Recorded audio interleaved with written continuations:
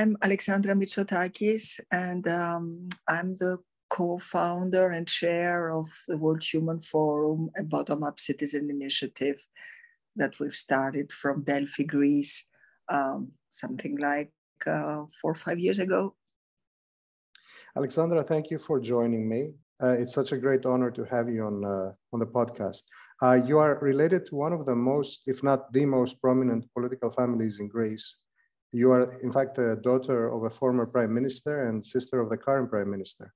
And yet you have decided that politics was not for you. Instead, you became involved in the world of nonprofit organizations. And in a very significant way, in fact, you founded ActionAid Hellas and ran it for 20 years. You founded it in 1998. And then in 2016, you founded the World Human Forum. What led you to this choice in your career, and what is it that drives you personally? Well, that's a long question. So let me start by saying that I feel very lucky because this is precisely not for me a career. This is combining my profound real interests in life with what I feel is most important, what I can do. Creating ActionAid Hellas, bringing it to Greece because it was an international organization, was really a way of getting involved in politics with a capital P, because I don't only believe that politics is party politics. As you say, I come from a prominent political family, but precisely because of that, I've seen the limits of what politics, party politics can do. And I'm convinced that citizens can and do much more than elect into power politicians for a few years and then elect somebody else or even hold them accountable. This is not enough. Citizens can do more. And this is why, for me, getting engaged in the nonprofit sector through the creation of ActionAid was so important. It was actually a turn in my own life. But up to then, I had been, I would say, an observer of what was going on around me. And then in 98, I decided that it was time to get out of my comfort zone and do something. This is what I did back then. How does your choice back in 98 compare to your choices when you were a teenager for your career, like your vision for your career as a teenager? Well, I really didn't know what I wanted to do with my life when I was a teenager. And in fact, it's worse than that. I started my career after having studied political sciences and development law in Paris at Institut d'études politiques. I started working at the OECD, big international organization. And I felt extremely frustrated working there because it was so hierarchical. It was so, there was so little freedom for me to pursue and express what I was really interested in, that I was actually quite happy to stop at some point. I was almost 30 then, and I just had given birth to 3 children. And I was so happy to stay home, raise my kids, and start thinking about what was going on around me. And this is what I did for 10 years. Okay, I could afford it, but this is what I did. And over those 10 years, I raised my children and I tried to understand what was going on in myself and tried to understand myself better. Know thyself, the Greek saying that you can find in Delphi on the temple of Apollo. I think this is important. And in that effort, in that work I did with myself, I got sufficient trust in my capacities. I felt sufficiently empowered.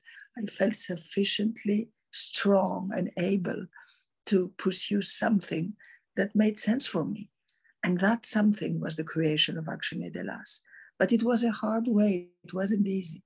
And I personally did it through psychoanalysis.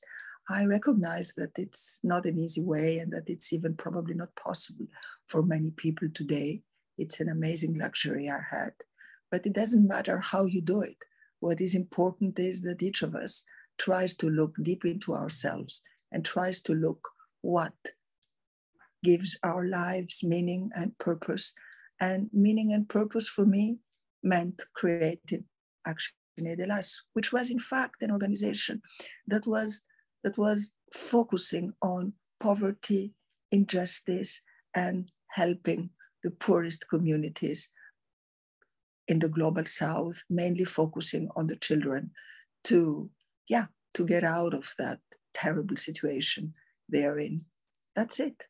So the vision of Action Aid was to beat poverty, no more poverty. Yes, yep. fight poverty, absolute poverty, injustices, through what? Empowering communities. And this is where it links to my own experience. It was only when I felt sufficiently empowered that I could create Action Aid. And once I started visiting the communities in the global south we were working with, and I started understanding how this was working, I understood fully that poor and excluded people are the ones that are going to address the challenges they face themselves. It's not us. It's not, I mean, if you are interested in development work, and I had the opportunity to teach a few seminars at Institut d'Études Politiques with young students on this issue. And I always told those students, if you see an NGO where you see so many expatriates working on the ground in the global south, then you better change NGO, because that's not how it works. You need the local people to work in their local countries, and you need the local people of the community, down at the neighborhood, in the community, in a village or in a slum. It is the people themselves who know how to solve their issues, overcome the challenges, and change their lives. And any NGO or any government aid system that has not understood that cannot be efficient. So what is your business model as far as approaching these communities and then empowering them? First of all, when we say empowerment, when it comes to communities and not personal empowerment, I'm curious, how do you define it at the community level? And then what is your, as I said before, what's your business model for empowering these communities? First of all, let's agree that you need time. You cannot do this in a few months or even in a year or two. It takes, let me give you an example that is very clear in my memory. It was in Kenya, and we worked with a community to solve the water issue in their community. We worked with women there. And what happened is that it was the women in the community, it was at the border of Uganda, close to Lake Victoria.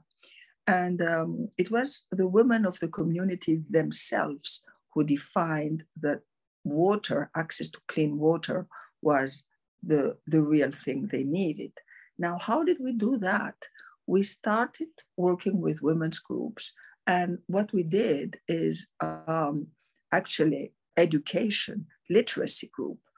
They should learn how to write, how to read, and we do this through a method that is called Reflect, which in fact is not the way you would teach children to read and write, but the method you teach adults. And that is through addressing their issues, their problems, and connecting the reading and writing capacity with reflection around their personal and collective situation, their community. So we were doing this for 2 years before the women decided collectively that addressing the water problem, the access of clean water, was the big problem for them. And it is only then that we looked for funding. We found it in Greece, actually, through the corporate sector. And it is only then that we created the water system supply. And how did we do that? It was the man of the community, their husbands and brothers and fathers and sons of those women who built the water system. I mean, the pipes that came from Lake Victoria and brought the water to the villages. They didn't bring it in individual houses. Obviously, anybody who knows Africa well understands that. They were brought to the market, they were brought to the school. Why? Because the little girls and the women needed to walk 4 or 5 or 2 or 3 hours a day to get clean water. And when they had it in the marketplace or next to the school, they only had to walk maybe 10 or 15 minutes to get the clean water. But it was extremely important at that point to involve the man. And then the whole community had ownership of the project. And having ownership meant that they were maintaining it. And it was they who decided that they had to put a price on water.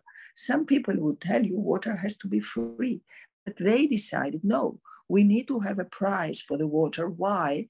Because that will make us more responsible to not waste water, and it will give us some income to maintain and clean and maintain the pipes and expand it in the future.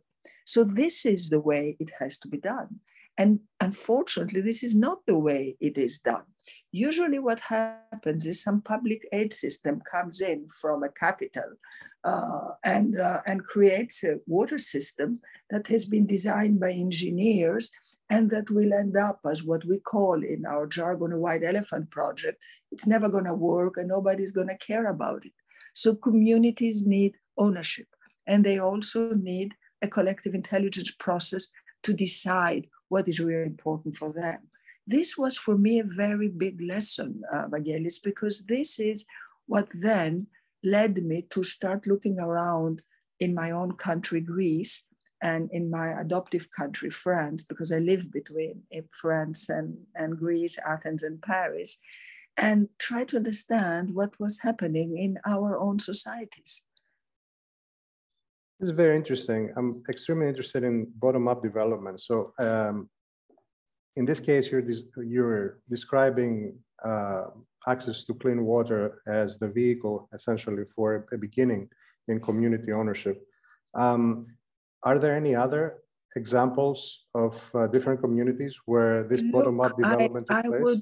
I would not say that it was water. It was water at the time when they needed it.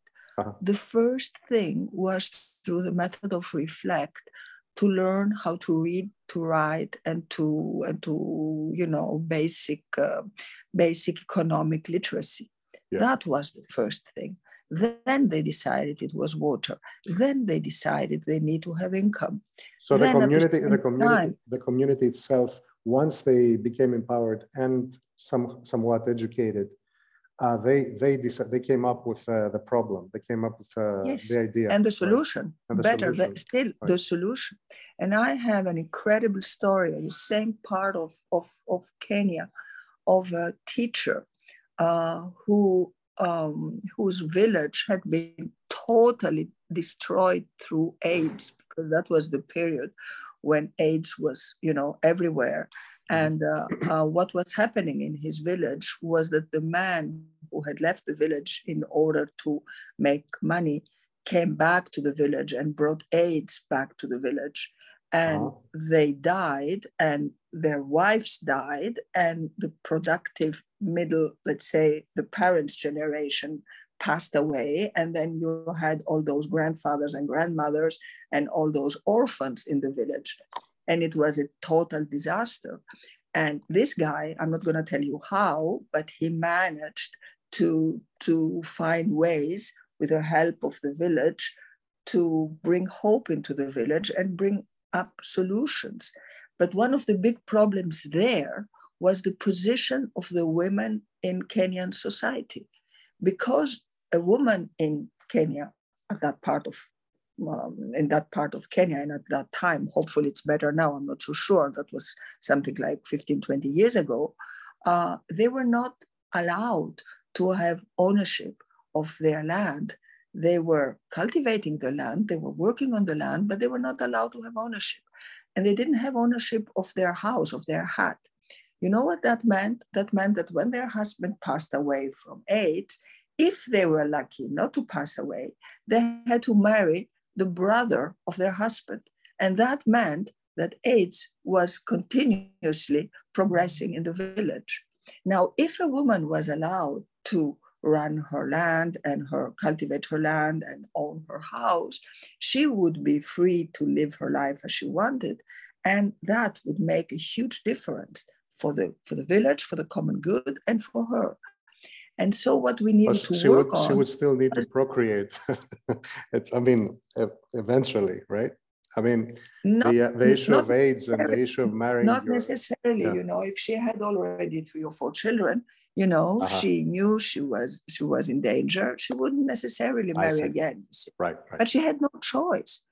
She had no choice. So automatically, it was working like this. And changing the law in Kenya about ownership of the land, and I think it has changed actually, changing the law in Kenya and in other countries in Africa of ownership of land for women. How important is that? But how can you do it unless you show on the local level and for local communities how important this is? And this brings me back to the beginning of our conversation. Yes, bottom-up initiatives are important, but they have to meet top-down policy work. It cannot be just bottom-up. We need the two. And in order to inform policy work on the top, we need the bottom-up experiences. This is what needs to be done. And for too long, we have only concentrated on the top-down without real knowledge of what's happening in the villages, in the communities, in the slums, in the neighborhoods. And now we know that this is important, but we need to connect the two. Yeah, I think there are several examples of bottom-up development where that top-down kind of concurrent support system, I guess, does not exist and they fail. And it's usually because of a lack of financing from the top. In the case of ActionAid Hellas, let's say the examples that you mentioned, I'm assuming that for that first project that the community selected, namely the Access to Clean Water project, that you fundraised for that project, correct? Or did you? Yeah. Okay, no, great. We are fundraising. In Greece, what we do, we are a fundraising organization, but we are also an awareness raising organization. Yeah. So what happens after that? How does the community keep developing other projects that are important to the community? How does the community gain access to more financing for other problems in the future after ActionAid is gone? Let me say that that's a very good question. Thank you for this. Once the community is sufficiently empowered, understands the mechanisms of budgets, of power, of how change comes along, they are able in their own country, and they have themselves the capacity to continue the work we are doing. Because then you have movements, you have alliances, you have a lot that is going on in a society, in any I would say now relatively free and democratic society. And this could bring us to a very different conversation about the importance of politics and the importance to have free and not autocratic societies, because in an autocratic society, such a system, of course, would never work because as soon as... Sorry. Yeah, please.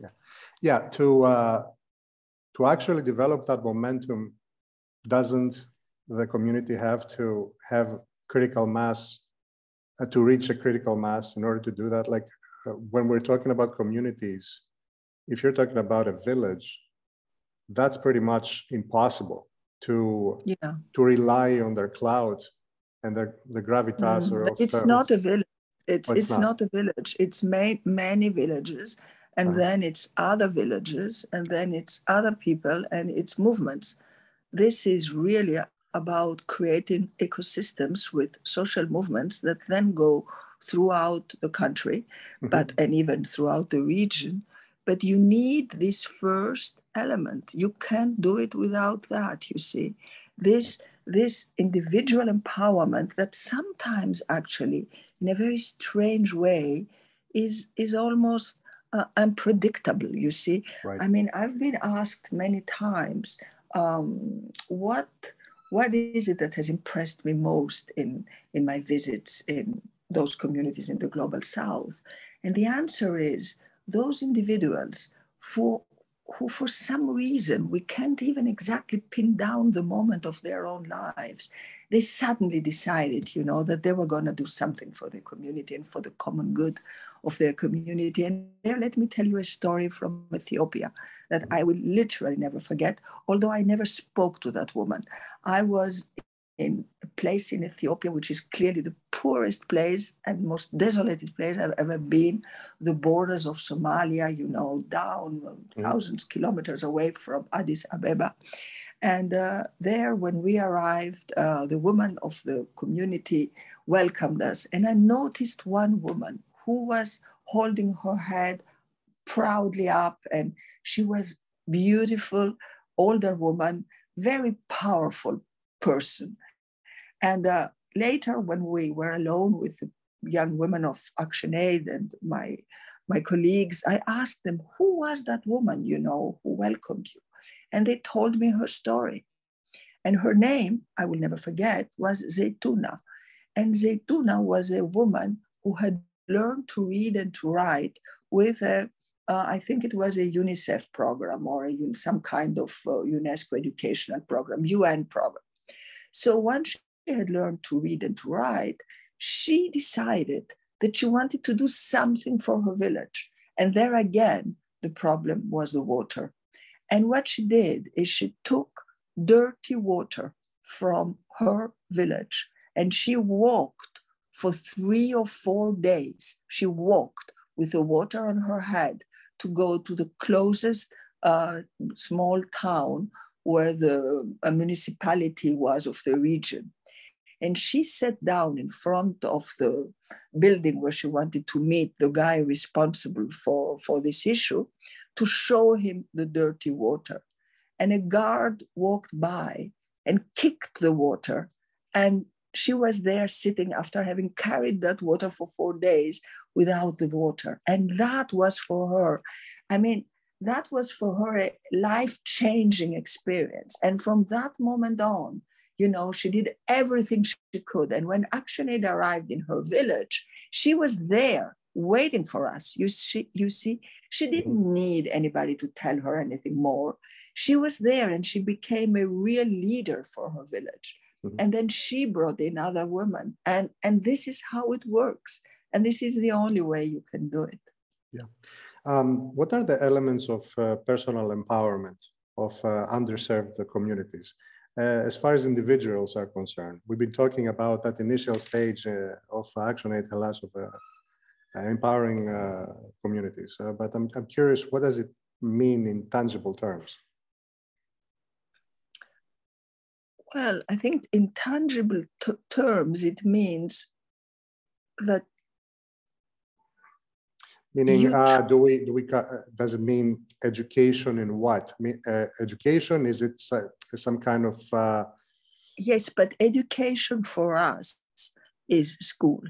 Yeah. And although obviously schools are absolutely necessary and it's the way to go ahead, we know that school systems are not exactly doing what is needed to empower citizens and allow them to become agents of change themselves. So school in itself is not enough. School is necessary, but not enough. Then we have to ask ourselves, what's the role of school and what are the capabilities, the skills, the qualities that we need to develop in a society in order for its citizens to become agents of change. And there, let me cite Yuval Harari, the author of *Sapiens*, who says that education should be built around 4 C's, the letter C. And the first C is critical thinking. The second is creativity. The third is cooperation. And the fourth is communication. Now, we, and when I say we at the World Human Forum, we add compassion. But once you have those elements in place, then what you need to look for is how to develop them in a society. How you do it? Obviously, through teachers, through groups of education, adult education, like the Reflect groups who have been organizing for decades now in the Global South, and every possible other way. But at the beginning is this process of empowerment around those elements of building, what can I say, developing people's potential, you see. It's in the end about human flourishing. This is what is needed. People must believe that they have the capacity to change the world, and they can only do it if they can do it at the level of their own lives, in their own small communities. But then this thing is true for everybody. That's why I connected to my own experience. I connected it to my own experience in the beginning of our conversation. I never believed I could do anything. See what I mean? I never thought I could do anything. I only thought it had to be through politics, and I didn't want to go into party politics. Yep. So I felt sitting on the side and watching what was going on around me. And when finally I felt enough trust in my own capacities and in my own potential to go out and start ActionAid, and I started traveling in the Global South, what did I discover? That it's the same thing for all of us. And it's the same thing for people in my own country. This is why after ActionAid and with ActionAid, we created in Greece the first organization that gives microcredits to Greek people or people living in Greece. And this microcredit thing is also a tool. It is a tool for the people in the Global South to use fully their own potential, but it is also a tool for people in developed countries, for people in Greece and in France to do what they think they can do, which is create their own small businesses and make their own income so that they don't necessarily depend on state position or being hired by somebody. So it's always the same thing. We always go back to this initial moment where a human being believes in its own capacity to change its life, the life of its community, and hopefully contribute to change, the world. Boy, I have so many questions, and they're in different areas. So I'll just pick one. The first one, I guess, is eventually I want to talk about what does microlending really mean. I understand what it means, but if you want to describe it in the way that ActionAid actually pursued it. But before that, I wanted to ask you, working with different communities in what you call the Global South, which we still haven't defined, by the way. What does it mean, the Global South? Well, the Global South for us means the countries that are, we also work in India, okay? Yeah. So it's not necessarily the level of development of the country. We have poverty everywhere, including in the North.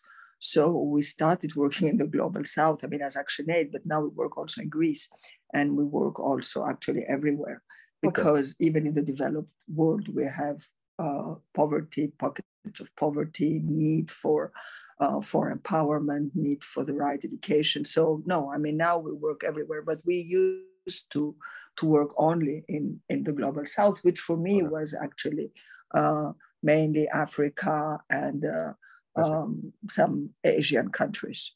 Okay, so Southern Hemisphere, basically, mostly.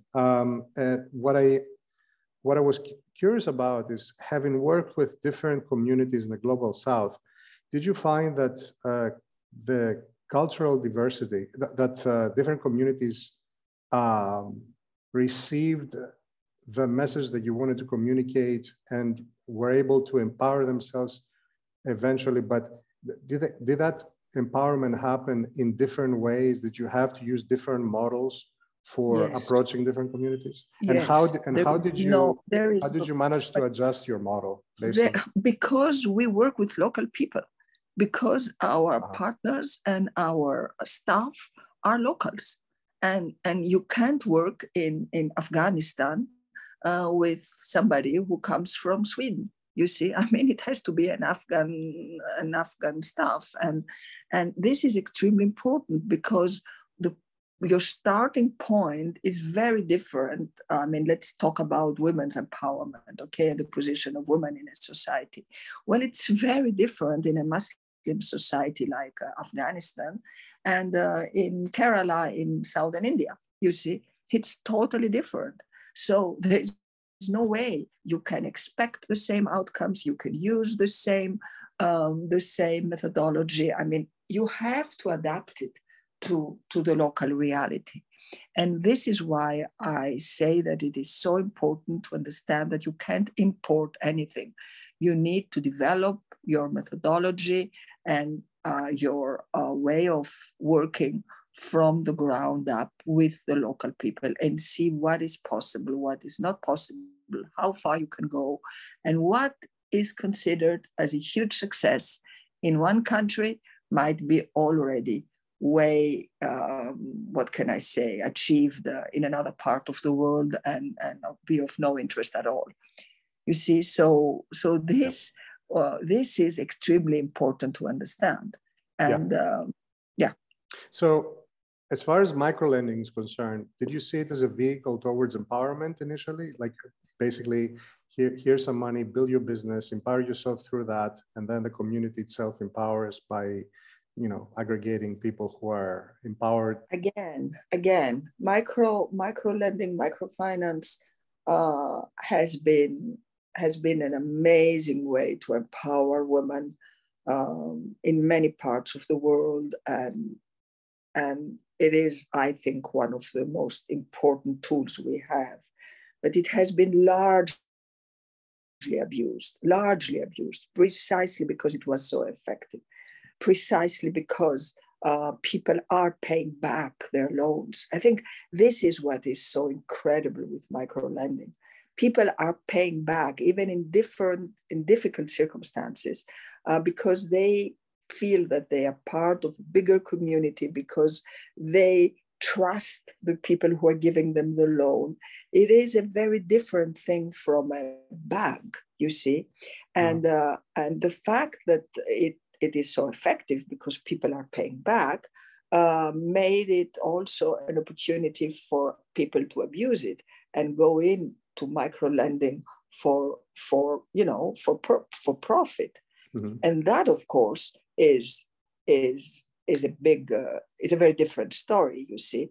So microlending, I've seen it in the South, I've seen it in Ethiopia, in Kenya, I've seen it everywhere, but we have experienced it in Greece. And in Greece, it has been a wonderful experience and an amazing success. And we are doing it not in the same way like we do it in Bangladesh or in Kenya. We are not having groups of women, because the way we do it in the South is exactly around our reflect groups. Women don't get the loan themselves for themselves. They are part of a women's group. They discuss the possibilities of their village. One of them says that she wants to buy a goat and then have some milk that she could sell to the others and so on. And she gets the loan with the agreement of the whole women's group, you see. And then she pays it back because she feels she owes it to the others. And that's how it works. And when it works like that, it's like magic, because then each of them does something different. And it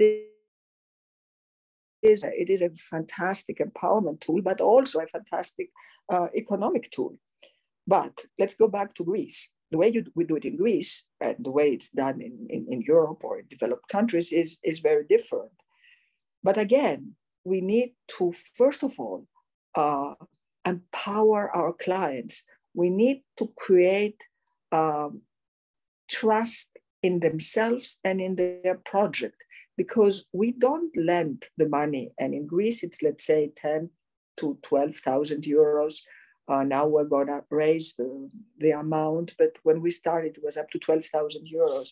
But we are not lending it on the basis so much of a business proposal. Mhm. We are lending it to a person.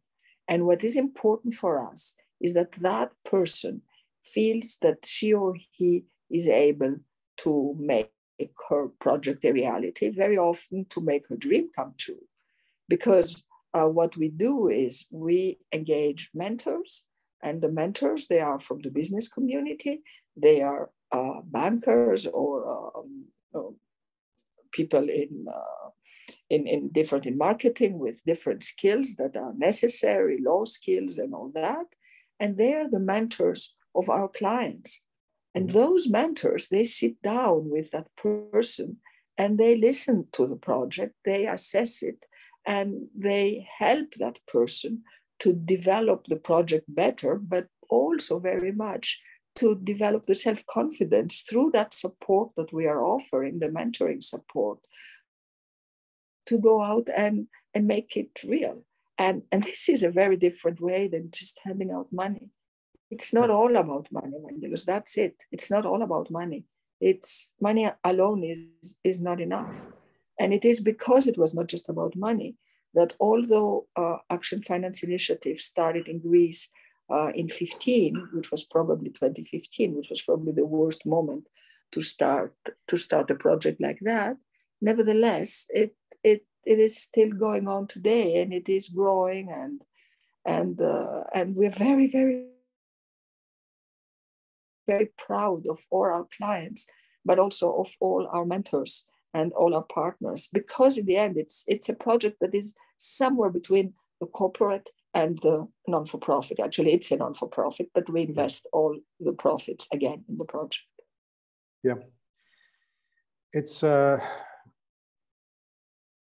very interesting that such a proposition is based on the mutual respect that there is in a community, and the expectation that, you know, I have to, in order to maintain my reputation in the community, I better pay it back.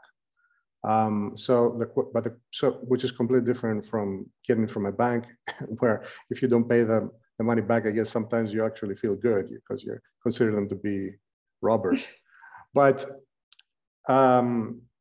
just a quick note on the specifics of this. So the money comes directly from Action Finance Initiative and goes straight to the small entrepreneurs, or does it go to what you described before as a community group, and then the community group decides who to distribute the money to? In the north, in Greece, there is no community group. Although our clients know each other, they know their stories, they get inspiration from each other, but there's no community group. It's in the south that we have community groups, but in the north, we have partnerships with banks, because it is important to involve the banking system. It is not the role of a bank to give out microcredit, because it is just a very different job and a very different, I would almost call it, mission we are accomplishing. But many of our clients, and that's the good news, are huge successes. I mean, their businesses become real big sometimes, and then they join our partner bank, you know, and they're very happy to have them as clients. So it's important to work with the banking system, with the corporate system, in this case, with the for-profit system. That's the way to do it, I think. Great.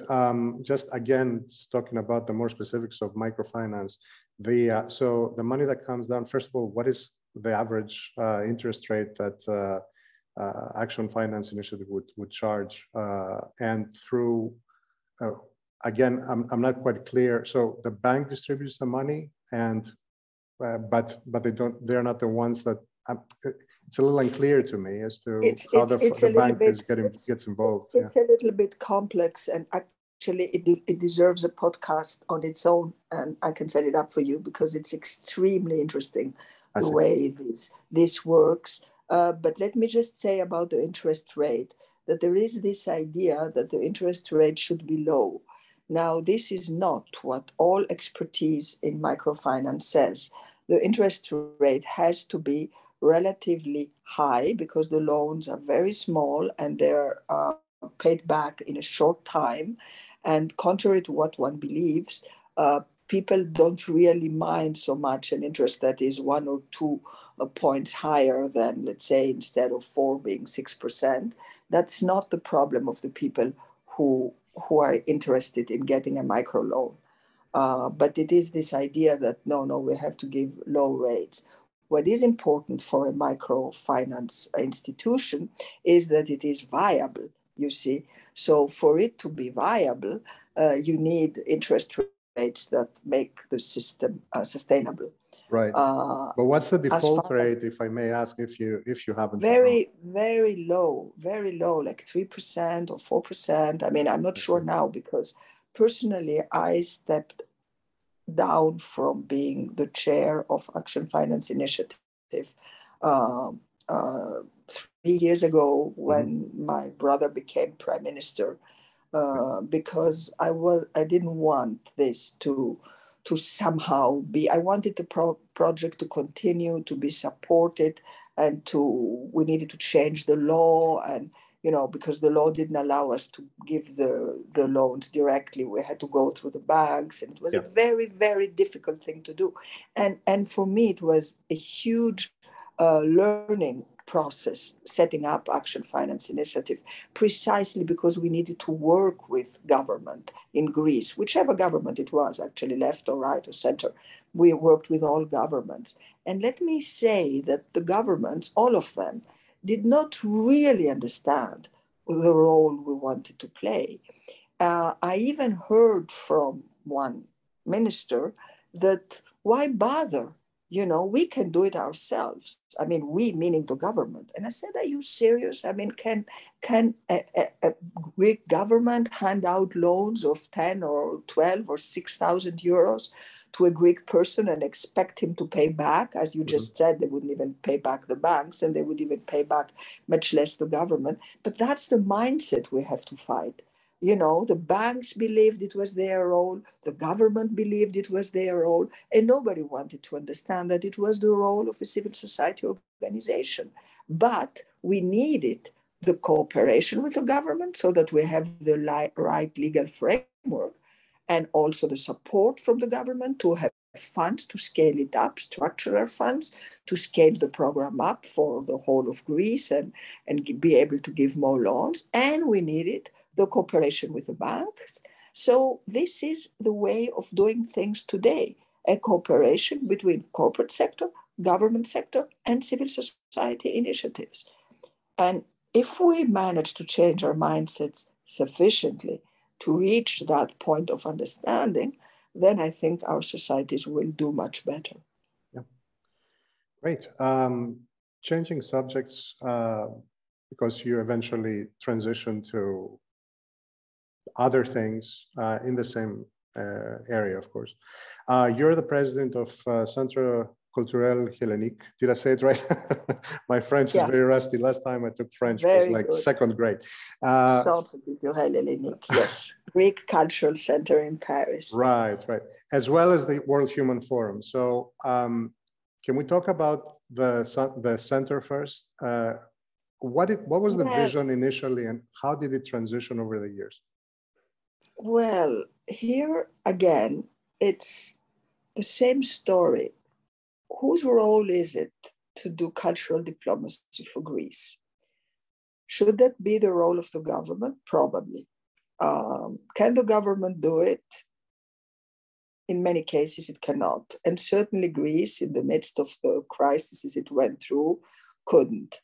So when I took over the Greek Cultural Center back in 2009, I was asked to help because of my experience with the nonprofit sector, with ActionAid. And my first reaction was to say, I'm sorry, culture, this is not my field, and I have no idea of what a cultural center should be doing. And I'm busy enough with ActionAid. But then I was told that the Greek Cultural Center in Paris was going to close down. And I felt, oh my God, can the Centre Culturel Hellenique in Paris just close? Is it possible that Greece has no representation for its cultural, not only heritage, but actual contemporary cultural creation in France. I mean, this seemed to me so absurd that I felt, okay, let me look into it. And with the few friends and people I knew, we took the center over in a sense and tried to build it up. And there I understood something that helped me very much then when we created the World Human Forum. I understood the importance of the messages that go through culture.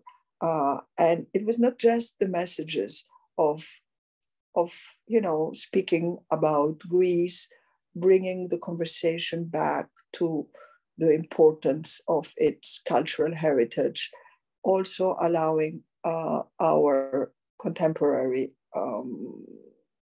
artists and movies and literature to find an audience outside of Greece and in Paris. It was about something much more than that. It was about understanding the power of culture in changing our minds. And that was the lesson I took away. Then today I'm still involved with the Cultural Center, but I'm not its chair anymore. I have a wonderful successor and I'm just vice chair. So the Greek Cultural Center continues its work in Paris very successfully, but I've moved on and bringing all those experiences together. I mean, my experience with ActionAid, my experience with Action Finance Initiative, the Cultural Center, but also the limits of politics that I've lived in my family. And that's how the idea was born, that we needed something very different, something much more holistic, something much more, I would say, interdisciplinary. Mm-hmm. And that's how we collectively created the World Human Forum. Yeah, let's talk about the World Human Forum. So what is it exactly? Well, first of all, you won't be surprised to hear that it's a bottom-up citizen initiative. Great. Because how could it be anything else? Mm-hmm. I mean, who are we to say we are going to create the World Human Forum? I mean, right. When I say who are we, who am I? Some friends, some people I knew, some people who got interested in the idea. Who are we and how can you do it? You planted the seed. Particularly when you have no funds, particularly when you are not, a big foundation, when you are not a government, when you are not a big corporate player, the UN, whoever. How can you do that? All you can do is plant a seed indeed. And what we did is we organized a meeting. We chose a very important and very symbolic and powerful location. We chose Delphi in Greece. Mm-hmm. And of course, Delphi was the center of the ancient world, was the omphalos, the navel. It was for hundreds of years the place where the oracle was providing the answers to the powerful people of the time were going there to ask their questions. So it was a beautifully symbolic place to start an initiative like that. And in fact, the name, it isn't really a forum in the sense of just bringing people together and talking. It's much more than that. But nevertheless, the name was chosen on purpose because I had the opportunity to be connected to both the World Economic Forum in Davos, that more or less everybody knows about, and also the World Social Forum in Porto Alegre, that unfortunately not many people know about, which is the contester of Davos, which was created in the year 2000 in order to fight against the capitalist system and against the globalization system we're living in. And that initiative promised a lot, but then it didn't really work out as it was supposed to do. And what happened is that people were either visiting Davos or Porto Alegre. Very few people were able to visit both and get the best of what was going on in both for us. And that was very much the beginning of our thinking, to create a third space and to call it World Human Forum. Why? Because the systems, social system, economic system, educational system, had let us down and had failed us. So we felt if the systems are failing us, and nevertheless we need systemic change, then what can we do? You know, we have to go back to us humans. And because after all, we are responsible for the mess life on the planet is in, and we are responsible to find a way of setting it right. So we called our initiative the World Human Forum, and it started from Delphi. And all we could do back then in 17, because our first meeting was in 2017, we brought together 120 citizens, very, very radically diverse group of people, radically diverse, in an amazing location. We designed our meeting in a way that was very experiential. You know, we ate together, we meditated together, we listened to music together, and we co-created in a collective intelligence effort what we thought the World Human Forum should be. And we called that meeting, our first meeting, imagining and building the World Human Forum. And if you are interested, Vangelis, and you go into our site today, the World Human Forum site, and I think on the top right of our site, you click on a little icon that says the World Human Forum at a glance. And if you do that, you will find 10 points. And those 10 points are the outcome of that first meeting. So you see, I believe in collective intelligence and I believe in bottom-up citizen initiatives, because that's how we co-created the World Human Forum. And it was a lot also about critical mass and about bottom-up citizen initiatives and everything we have been discussing. And then the year after, we met again, and we met again in Delphi, again for the second time.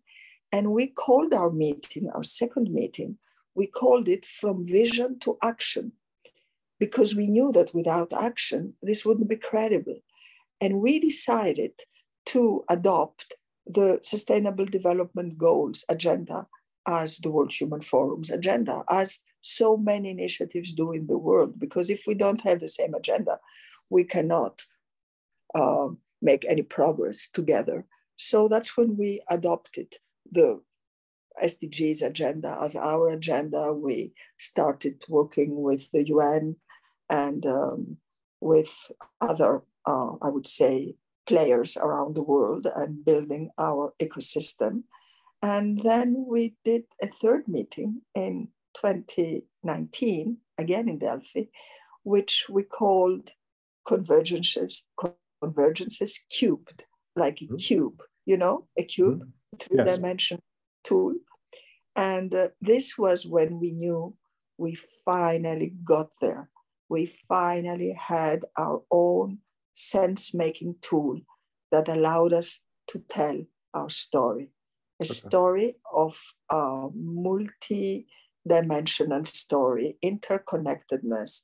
And we were able to prove with a very small, actually we have a trailer that one can watch, and it tells the story of the Delphi Cube, not the story, the lesson that the Delphi Cube is teaching us. And it is the following, if maybe I should speak about it now.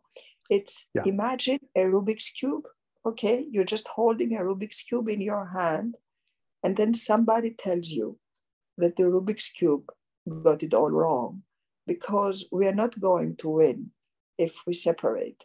We are going to win if we interconnect the 6 sides of our cube, of our Delphic cube.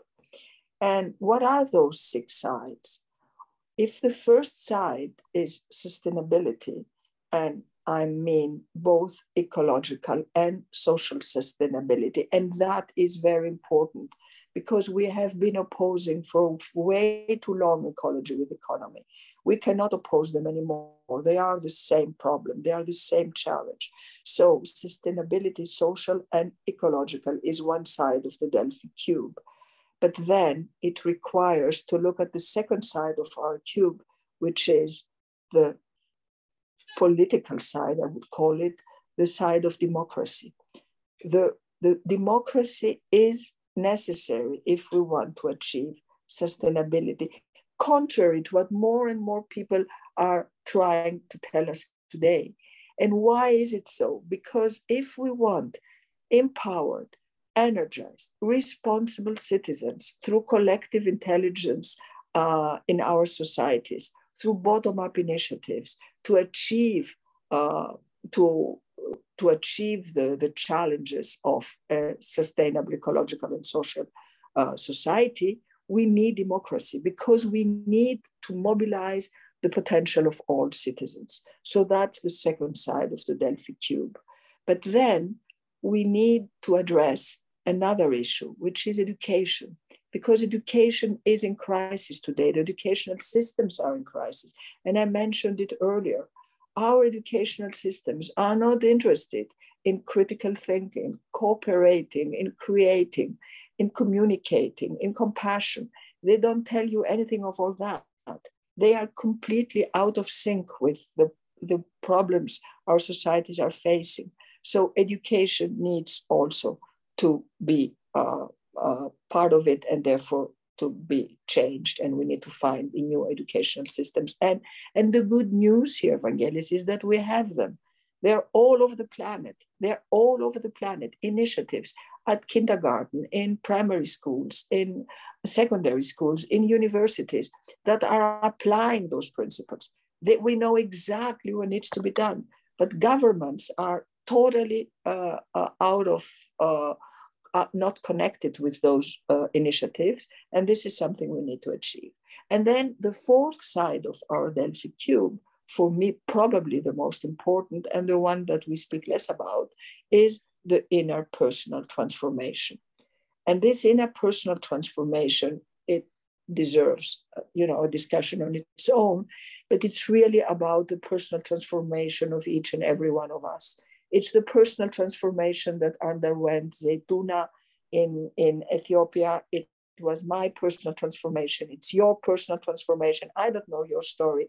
Why did you decide one day to go out and do those podcasts? What are the personal stories of all your guests over the time that you are doing those podcasts? Each of us has a story to say about our own personal transformation. It can be our faith, it can be meditation, it can be psychoanalysis, it can be whatever, it can be a shock in our lives, but it needs this personal transformation. And then the fifth and sixth sides of our cube are the arts and technology, because without technology, we won't succeed.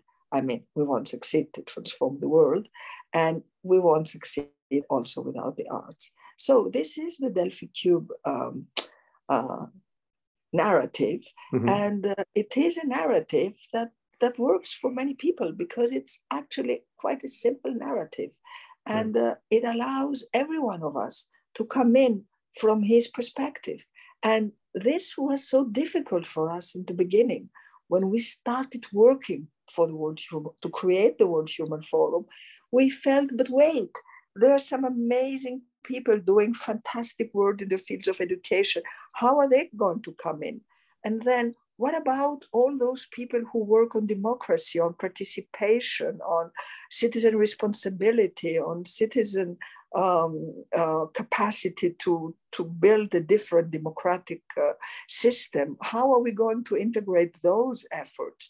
And what about those who are teaching us that technology today can be as much an asset and as much an opportunity as it can be a danger and a challenge if it is not at the service of the common good and so on. So how are we going to connect all those different stories, those different conversations, those different issues? Are they all so different? And suddenly we understood that they were not different, they were all the same. Mm-hmm. But we needed to integrate them and to interconnect them, because as long as we keep them separated, we will never succeed. And the beauty is that once you understand that it's just one story, it's a story of a civilization, of the need for a civilizational change. It's a story of values. This is what we need to change. And then everything fits together. And wherever you're coming from, and whichever side of the tube you work, you may be an artist, you may be a tech guy, you may be a teacher, you may be a simple citizen.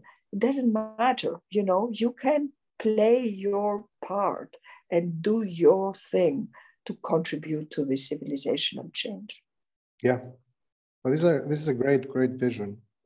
But what are the tangible goals of the World Human Forum for the foreseeable future? And I mean, in terms of, I'm assuming there's no such thing as membership, but more like outreach and access to people's ears. You're right. You're right. I mean, we are very, very lucky because we have chosen Greece as our country where we started our projects. Uh-huh. And we started with Delphi, and it's an incredible place, and hundreds of thousands of people are visiting Delphi every year, and we want them to leave with this story in their minds. We want them from Delphi to go away with keeping the Delphi Cube with them. And this was our initial plan.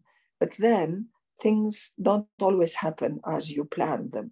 Then COVID came and everything stopped. Mm-hmm. And in the meantime, we found other opportunities in and from Greece. And we start working now from other very symbolic and very powerful places in Greece, like Aristoteles' Lyceum in Athens, mm-hmm. Ancient Greek philosopher, who stands for us for all what we call the ancestral knowledge, the ancestral intelligence that is needed. One of the things we understood with the World Human Forum is that at the time of artificial intelligence, humanity must remember the other AI, which is ancestral intelligence. And what better place than Aristoteles' Lyceum in Athens, again, right. visited by hundreds of thousands of people, to share that knowledge. And let me be clear here, ancestral intelligence doesn't belong only to Greek philosophers. It belongs to China, it belongs to India, it belongs to Egypt, it belongs to indigenous peoples today all over the world. And this place can be just a place where we can federate and bring together all those narratives in order to share them as a very important element. And another place we are working, again from Greece, again with the same narrative of the need for ancestral intelligence to meet artificial intelligence, is the island of Delos. Now, Delos is well less known than Delphi and Aristotle, probably.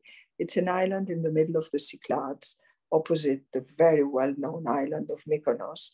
But Delos is an island that has played a huge role, not only in history, but also in mythology. Because Delos is the place where Apollo, god Apollo, and Artemis, his twin sister, were born.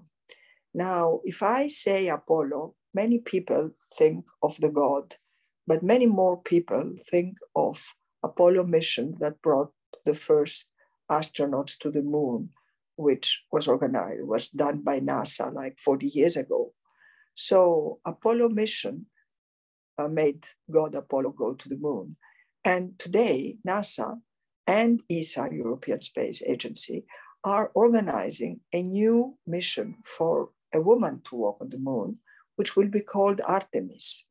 And this gave us, the World Human Forum, a beautiful opportunity for awareness raising, to connect with those space agencies and the space industry, and remind through a program we have started in Delos, which we called Alpha, like, the letter Alpha, like Apollo, like Artemis, and like ancestral intelligence, and like artificial intelligence, to start an awareness raising program from Delos and to share all our messages.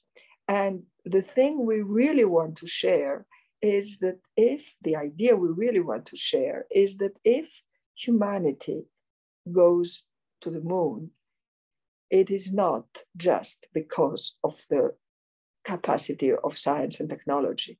It's also because of philosophy, spirituality, the arts, and humanities in general. And if we can just remember that, then we are already going a step in the right direction, you see? So for us, using the amazing locations we have in Greece, Delphi, Aristoteles Lyceum, and Delos, we are building projects that have a huge awareness-raising capacity. To be more precise, this year, just a few months ago, we organized a concert from the island of Delos, on the island of Delos. And it was Vivaldi's Four Seasons. I think many people know about that classical piece of music. So Vivaldi's Four Seasons. And it was performed by the European Union Youth Orchestra. They played on Delos. And we didn't play Vivaldi's Four Seasons as you would expect them to be played. They were performed as the uncertain Four Seasons, because through a calculation algorithms, I'd spare you the details, it was calculated what the water would do if it rises, the Mediterranean rises on Delos. And then the archaeological site would start being underwater. And that was the symbolism of what we wanted to show, that climate change and water, rising water all over the planet is a danger for human civilization. And the uncertain Four Seasons of Vivaldi sent that message to the world. And when I said they sent it to the world, they did, because our co-producer was Arte, you know, the cultural network of Europe, the cultural TV of Europe. And this concert was seen by 1 million people over Europe. And just 2 days ago in Prague, it won the Golden Prize for the best TV concert of the year in Europe because of its message. You see, because it was not just a concert. It was a concert with a mission. It was a concert with a message, which is to remind humanity that the waters are rising, and that one of the best ways we have to connect with each other is music. And this is the logic of the World Human Forum. But let me ask you a question about exactly this this point that you're trying to make. Do you feel that, I mean, obviously the World Human Forum is focused on empowerment through inspiration, you know, spreading of knowledge, inspiration, etc.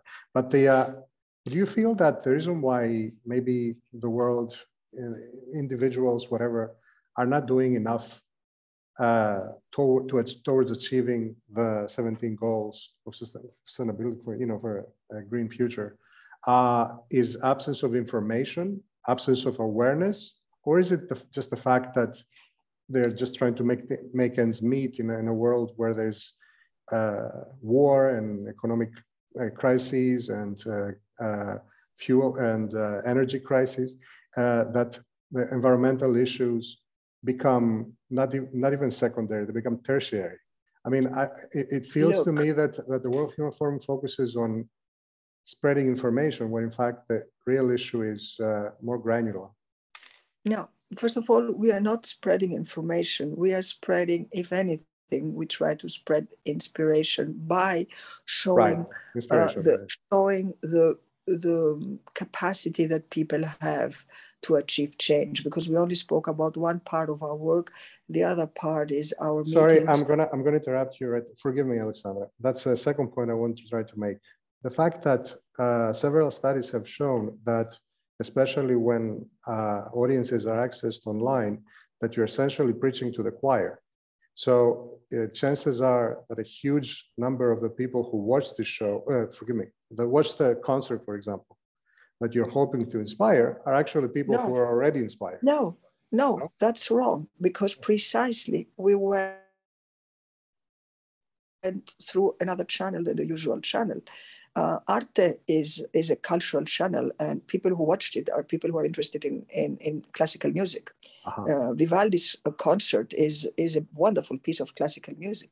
Right. And people were hugely surprised to suddenly hear a message that was talking about environment and about protecting the planet and about, they were totally, I mean, it came as a huge surprise. And the fact that in Prague, day before yesterday, we got this prize as the best concert of the year shows exactly the capacity that art has to speak to audiences that are not the classical audiences of people that are interested in protecting. But I don't like the word of environment. I don't like the words of ecology. For me, it is really an issue of civilization now, and continuing to oppose the problems of energy, make the ends meet, and ecological preoccupations is not going to work. I read something the other day. I didn't check the source, but it was in a very serious newspaper, Le Monde in France. They were saying that the cost of climate disasters every day right now is like estimated at $200 million a day, a day. Yeah. And then there was another article that I read that said that insurances are not able to cover disasters of, natural disasters anymore. So you're referring to actual disasters on current assets that exist in the world, not future, yes, not the projected also cost that it has in the future. You're just referring to that. So how can we continue to separate economy from ecology? I mean, how can we, our system, our economic system is not working anymore, in the sense that it creates too much destruction, and it has not the capacity to address the needs of our societies anymore, because it is not respecting the boundaries of our planet. And at the same time, it leaves outside of the benefits of the economic system we are trying to defend, a huge amount of citizens. So this cannot continue like that. It's as simple as that. And the thing is, do we have time to understand it, and do we have time to change it? And it's not about ecology. I'm sorry, it's not about ecology anymore. It is the multiple crises that we are facing, and it is about values. It is about purpose. It is about what does it mean today to be human? What do we need? What do we want? Where have we lost the direction? When did it happen? How did it happen? And this conversation we need to have. And our idea with our Delphi Cube and proposing our spaces in Delphi, for instance, is to have those conversations, but not in the usual way of just opposing everybody to everybody else, but in understanding that we need and this and that.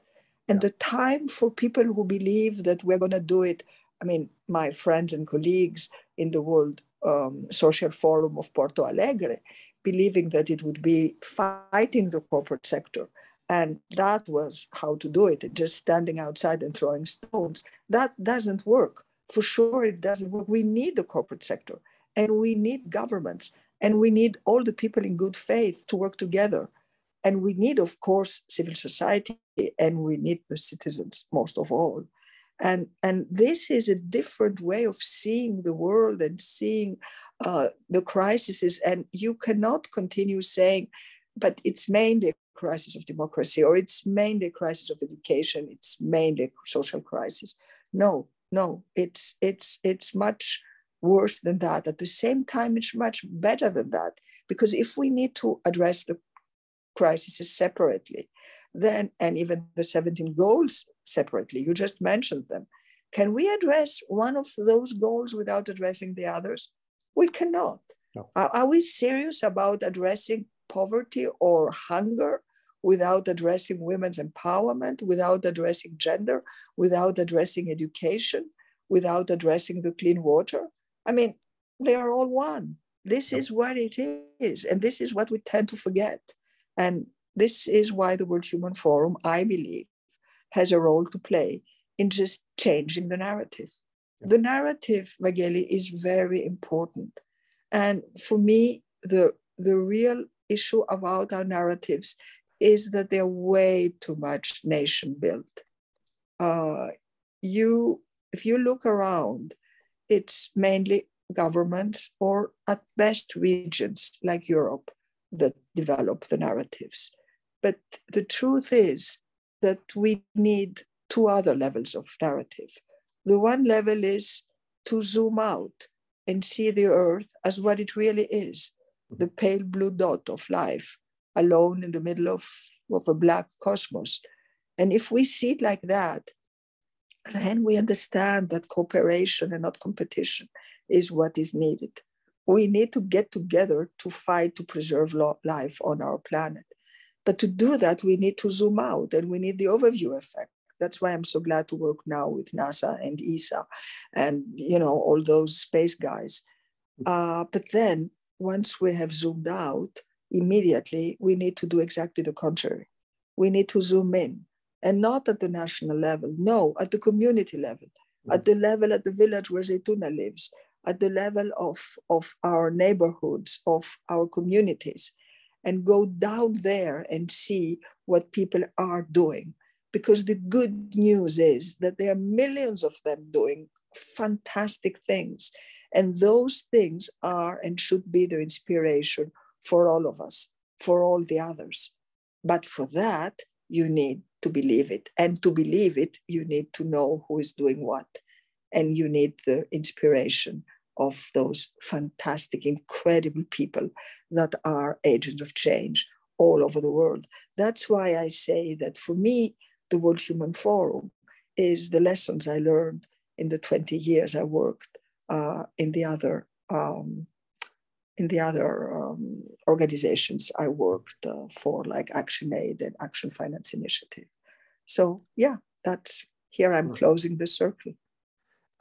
As we are slowly closing the circle of this conversation, I wanted to go and examine a bit about your own upbringing, your own background, which is very interesting and very unique because, of course, not many people grow in a family where the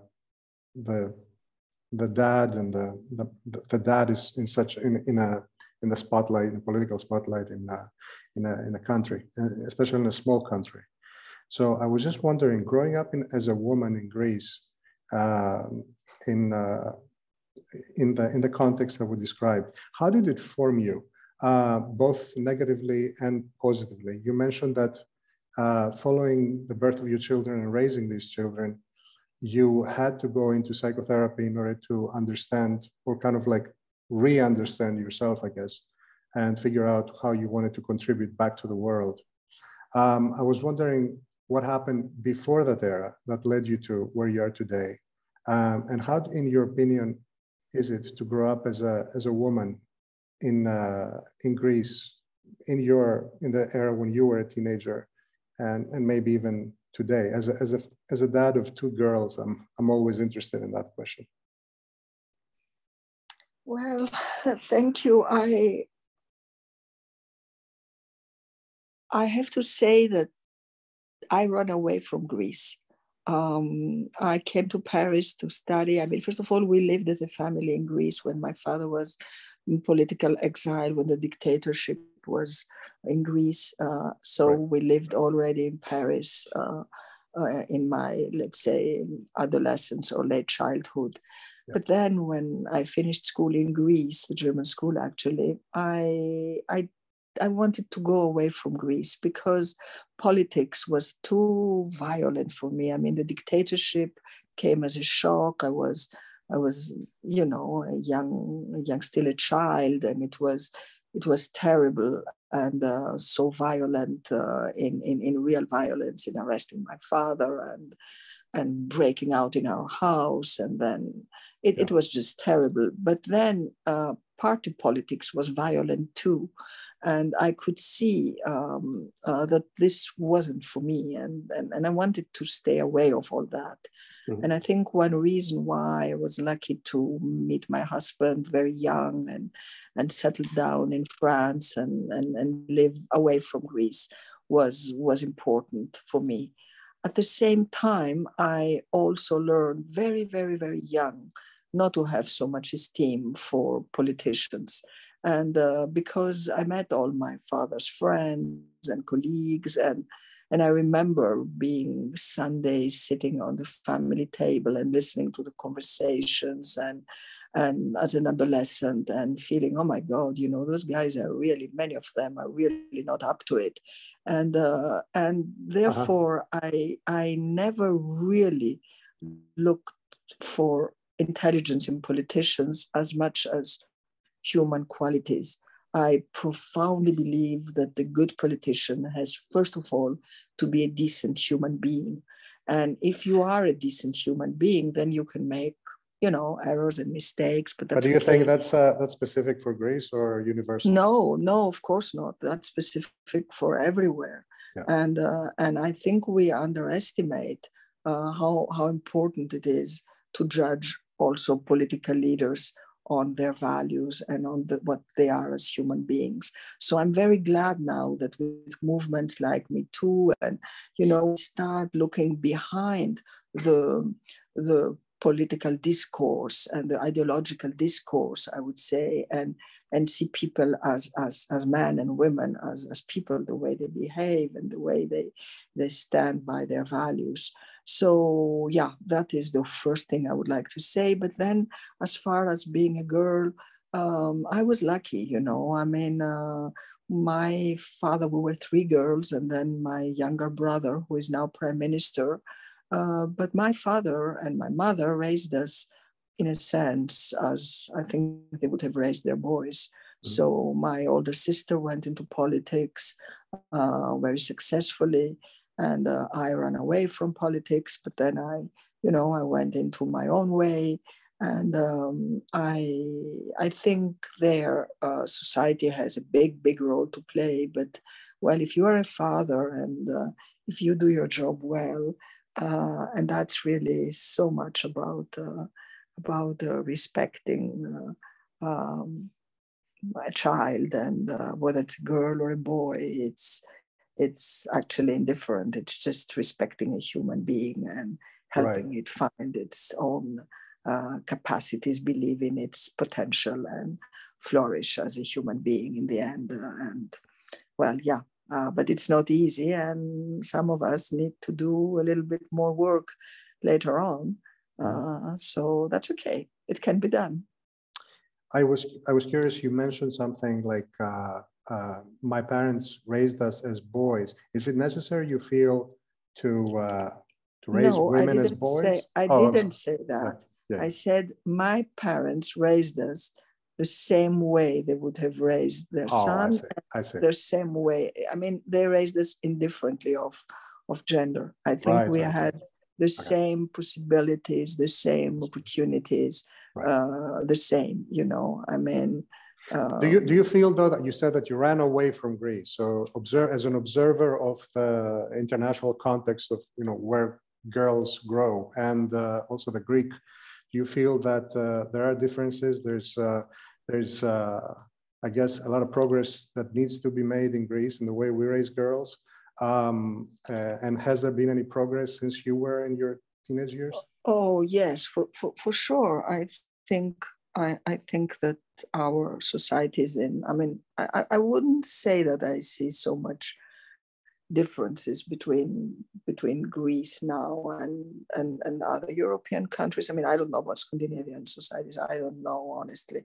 But for me, because of my, the way I grew up, I never felt, I understand the battles for feminism and I follow it, and But let me say that today, what I admire as the women in Iran, who are burning their cover heads, and in that sense, I feel that it's okay. I mean, in Europe, we have achieved a lot, and we owe a lot to the previous generations, and we still need to fight for equal salaries and promotions and all that. But somehow it's not what is on top of my priorities, you see. And how is Alexandra as a mother? Well, I was very privileged because as I think I said earlier, I decided, and I could afford it, to stop working for a salary when my children were very young. Yeah. And when my daughter was born, they were 3, 4 years old, 2 years old, and a baby. And I knew that this wasn't possible for me if I continued my paid job at the OECD. So I also knew, we had enough with my husband and it was okay. So I focused on raising my children and on, I would say, on my own internal development, personal inner development, and that was great. But I made many mistakes, and if I were to do it again, there were so many things I would do differently. Yeah. But the one thing I did is that I spent a lot of quality time with them. Probably you never do it really right and well. That's okay, I mean, I don't know what to tell you other than that I consider that my kids are 4 wonderful human beings today. Yeah. And that's what counts. And is it because they were born, because I raised them? I really don't know. But I know that it's the most important job of all, and that we are absolutely not prepared for it. Right. And that unless we become, we must not feel guilt about not doing things rightly or always well. We cannot do it always right. We just can't. But that's okay, So love them and find time for them. And most importantly, enjoy their presence while they are small, because this doesn't last, you see. I think it's so stupid that we have no time to enjoy them when they are small, and then we live so old and we don't know what to do with our lives later on. Right. I mean, I speak for fathers and mothers here. And you can be 60 and want to do so many things, and your children are old and you cannot take care of them anymore. Ideally, I would like to see a society that allows people to spend 10 years with their kids when they're small, and then, retire 10 years later. But of course, that's terrific. That's illusory, particularly. Maybe you can share your business model for that society. That would be great. Or share it with your brother. That would be more effective. But seriously, enjoy them. So many parents are expecting, okay, I want him to walk, or her, I want him to speak, I want him to go to school, and then we do this, and then he grows up, and then no, just every day, every moment is just wonderful, and it lasts so little. So just enjoy them. Yeah, I've noticed that my daughter goes to Anatolia here in Greece, and the parents tend to be a little competitive, but in terms of the more tangible things, like it's a very old-fashioned kind of approach, meaning it's you have to learn as much as possible and get ahead of, learn more languages and learn more and do more and whatever. And there's not as much emphasis, I think, on the personal and psychical, the development of the psyche of the person and their ability to be resilient, I guess, in the future. It just feels that there's too much emphasis on the concrete aspects of knowledge. There's not much emotional education. Yeah. That's exactly why one side of the Delphi Cube is about education. Right. And we want to showcase and spread the models and share the knowledge that is everywhere, that I try to resume with critical thinking, cooperation, creativity, communication, and compassion. And if this is one thing the World Human Forum can contribute to do, then it's a lot, and it's great. And we need to influence educators all over the world. And how will we influence them better than by showing them models that work, models that have amazing results, and that at the same time allow a child and an adolescent and an adult to use his or her full potential. Yep. And this is what the educational system should aspire to do. And unfortunately, we are not doing it, but we know how to do it. So I'm very optimistic about that. Education systems are going to change, and they are changing, actually. Yeah, and what would be the core focus of educational systems in the foreseeable future, in your optimistic estimate? Well, it would be to learn from those who do better. And you said it, focus also on the child, and those 4 C's I mentioned, 5 C's now, are a direction in which we need to go. Children should learn to think, and they should learn to solve problems. And that means critical thinking. Problem solving means critical thinking. And they should know that competition is not necessarily what is needed in today's world. What is needed is cooperation. And they must also learn to communicate. And they must also learn to be creative. And they are amazingly creative. Look at young kids. They're probably the most creative moment of our lives, because it is free of all the constraints that are put on us later on in school. And if we develop those elements, then we will be better citizens, and our children will be able to contribute to change the world we are leaving them. And believe me, it's the only way to do it. So critical thinking, creativity, cooperation, communication, plus the one you added, the fifth C, compassion. Excellent. Alexandra, thank you so much. This has been fantastic.